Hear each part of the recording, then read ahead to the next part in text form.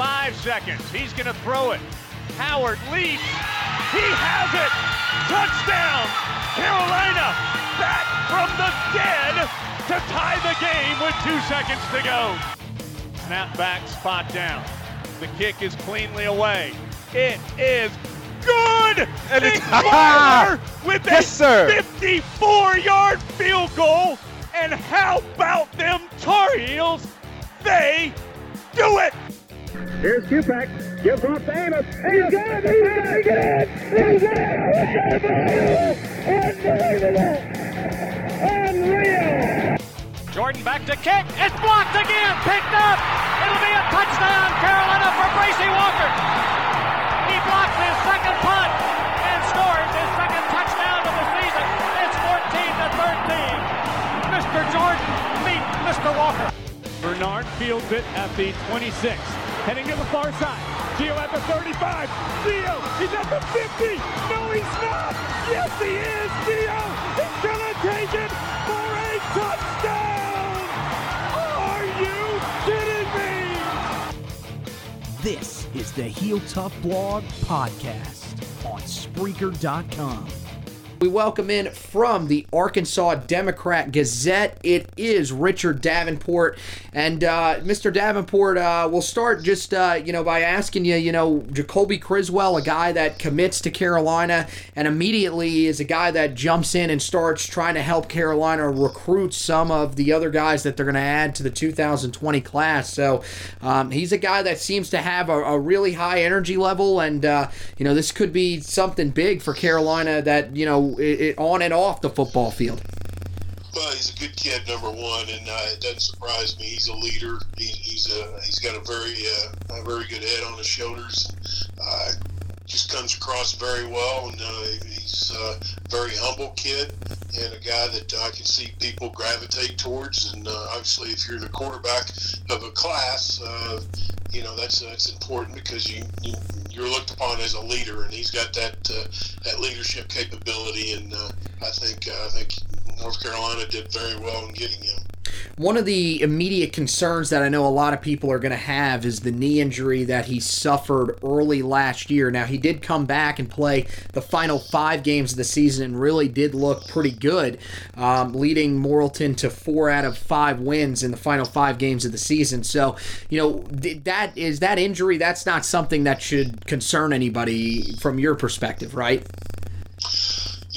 I have not seen him since he got the injury and since he rehabbed, but everything that I heard, it was the rehab went very well, went probably ahead of schedule, and I haven't heard anything that would, would concern me if I was a Carolina fan.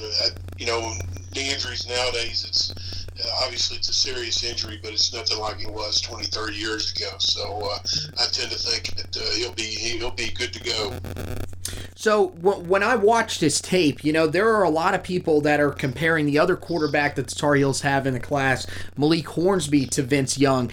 But watching how Jacoby plays, a little bit of a bigger-bodied guy that does have the ability to run, but not quite a guy that's going to blow you away with the speed, more of a technical runner, but has the arm strength and everything like that. He kind of reminded me a little bit of Vince Young in that sense. Is that kind of what you see him as, a guy that is going to be able to run the football, but really is going to look to be a pass-first quarterback? Yeah, I think you're right. He's probably got one of the strongest arms I've seen. Arm strength, his arm strength's upper tier in all the high school football, if you ask me. I don't think that you're going to find too many arms stronger than Jacoby's. Then he's extremely accurate too. He's got a good football IQ. He's trained under Clint Sterner, who Clint Sterner was a quarterback for Arkansas back in the late 1990s and went on to play for the Dallas Cowboys for a couple of seasons. And Clint is very, very high on Jacoby, and he's a guy that I think, looking back, I think this could be one of those kids at quarterback that turns out to be very, very good for North Carolina. So, just looking at what you've seen from him in the past few seasons, do you think that he's a guy that is going to be able to come in and potentially make a little bit of noise at the quarterback position? Or do you think that it would probably serve him best to spend a little bit of time behind maybe some of the more senior guys and develop a little bit? I think that towards just about every freshman quarterback. I think there's very few freshman quarterbacks ready to play at a high Power 5 level. There are a few exceptions, but oftentimes those guys are, going with programs like Alabama or an upper tier type program that it doesn't. They don't have to do as much for a program like that than say North Carolina or some of the other programs. I tend to think it'd be obviously a good deal for him to sit for a year and develop and learn the offense and learn the college game. But I think in a couple of years, I think that he can definitely make some noise. Talking to Richard Davenport of the Arkansas Democrat-Gazette. I wanted to ask you, I've asked a lot of journalists this really over the past couple of days. When you look at the effect that Mack Brown is having in that area of the country, I know that he was recruiting in that area of the country when he was back at Texas. It seems like now, he is starting to head back into that area of the country. But I wanted to ask you, do you think that a guy like Tim Brewster, who was at Texas A&M, do you think that he played a big role in Jacoby's commitment? And is that a guy that, being in the state of Arkansas and being around some of these high school guys, you've heard a lot? I'll be honest with you, no, I haven't. I'm not saying that wasn't a big deciding factor in Jacoby's recruitment. I honestly didn't really talk to him much about North Carolina. I just know that they were definitely one of the schools that he was taking a serious look at. But obviously, with ties to this part of the country, it kind of helps. I mean, I'm not saying it's a deciding factor or anything like that. And then obviously, when you get the head coach that has coached a quarterback like Vince Young, you can definitely sell that too. But I don't know a lot of what directly went into his decision. So the last question that I'll ask you, and then we'll get you out of here. I look at Jacoby, and it seems like he really is easily the best player on his team. Can you tell me a little bit about what you think that team will be able to do this year with him at the helm? Like, are they a team that is a threat to win a state title because of just how good Jacoby is, or is this a team where there might just not be enough there for them to take home a state title in his senior year? When you got a quarterback of that caliber, I mean, he obviously kind of helps you in some areas that maybe if you were weak in, he can help compensate because of his talent and his leadership and his ability. But Morrilton traditionally always has a good football team, and having one of the better quarterbacks in the country doesn't hurt. That's for sure. All right, so we're looking forward to some great things from Jacoby coming up down the line. Of course, we got to wait till the 2020 season, but Richard, I want to thank you for stopping by and talking to us because you've given us some encouraging things to hear about him, and I think everybody's really, really eager to see how everything turns out at a quarterback position that suddenly for the Tar Heels is very loaded for the 2020 season. So if they want to keep up with everything that's going on around the Arkansas, the area that you guys cover, and maybe a little bit on Jacoby, where can they follow you on Twitter and as well as some of the sports coverage that you guys do at the Arkansas Democrat-Gazette? You can follow me at AR Recruiting Guy.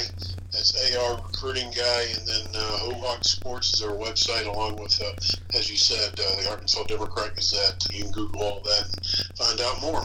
All right, Richard. Hey, thank you very much, and we'll talk to you down the line a little more about Jacoby, especially if he does make a deep run into the state playoffs and potentially towards a state championship. Sounds good, Anthony. Take care. All righty. So that is Richard Davenport of the Arkansas Democrat-Gazette telling us a little bit about the Tar Heels' most recent quarterback commit, Jacoby Criswell, the three-star dual-threat quarterback from Morrilton High School in Morrilton, Arkansas. Now, he is not the most recent 2020 commit for the Tar Heels. That is three-star strong-side defensive end A.J. Beatty, who committed today after his official visit to campus. Two other major targets were on campus this weekend. Timothy Lawson, the offensive tackle from Fort Washington, Maryland, has actually vaulted Carolina towards the top of his list. I think at this moment, many believe that the Tar Heels are now the favorite to land his recruitment after this weekend. And Antoine Powell was also on campus, the four-star weak side defensive end from I.C. Norcom High School in Portsmouth, Virginia. So keep an eye on those guys down the line, as both of them really seem to have enjoyed their visits on campus this weekend. Another guy that did commit was the transfer cornerback Bryce Watts, who was on campus this weekend for an official visit. The Virginia Tech transfer announced that he was transferring back on May 31st, and the Tar Heels made quick work landing him in just over a week's time. So a great job by the staff. It looks like Dre Bly had a great connection with him immediately once he got on campus. So you cannot say enough about what this staff has done with the 2020 class and with the guys that they've gotten on the in the transfer portal. So Carolina is just doing a fantastic job, and everything seems to be moving in the right direction. Now, again, this is part of our series where we are trying to help you guys here at the Heel Tough Blog Podcast get more familiar with some of the guys that are in the 2020 class. So you can go back and listen to some of the other great some of the other great episodes. Excuse me, I got the articles on my mind with everything that's been going on. Some of the other great episodes that we have put out over the past couple of days. The Houston Chronicles' Adam Coleman stopped by to talk about Malik Hornsby. We've got Langston Wirtz Jr. on the Charlotte area commits, and then the Atlanta Journal-Constitution's Todd Holcomb on the Atlanta area commits. Also, he is from Georgia High School Football Daily newsletter. He also puts that out each week. So shout out to Todd for stopping by. And of course, Richard Davenport, who you guys heard here tonight. Great job breaking down what we're going to get from the quarterback, Jacoby Criswell. So once again, want to thank Richard for stopping by. Want to thank you guys for listening. And as always, go Tar Heels!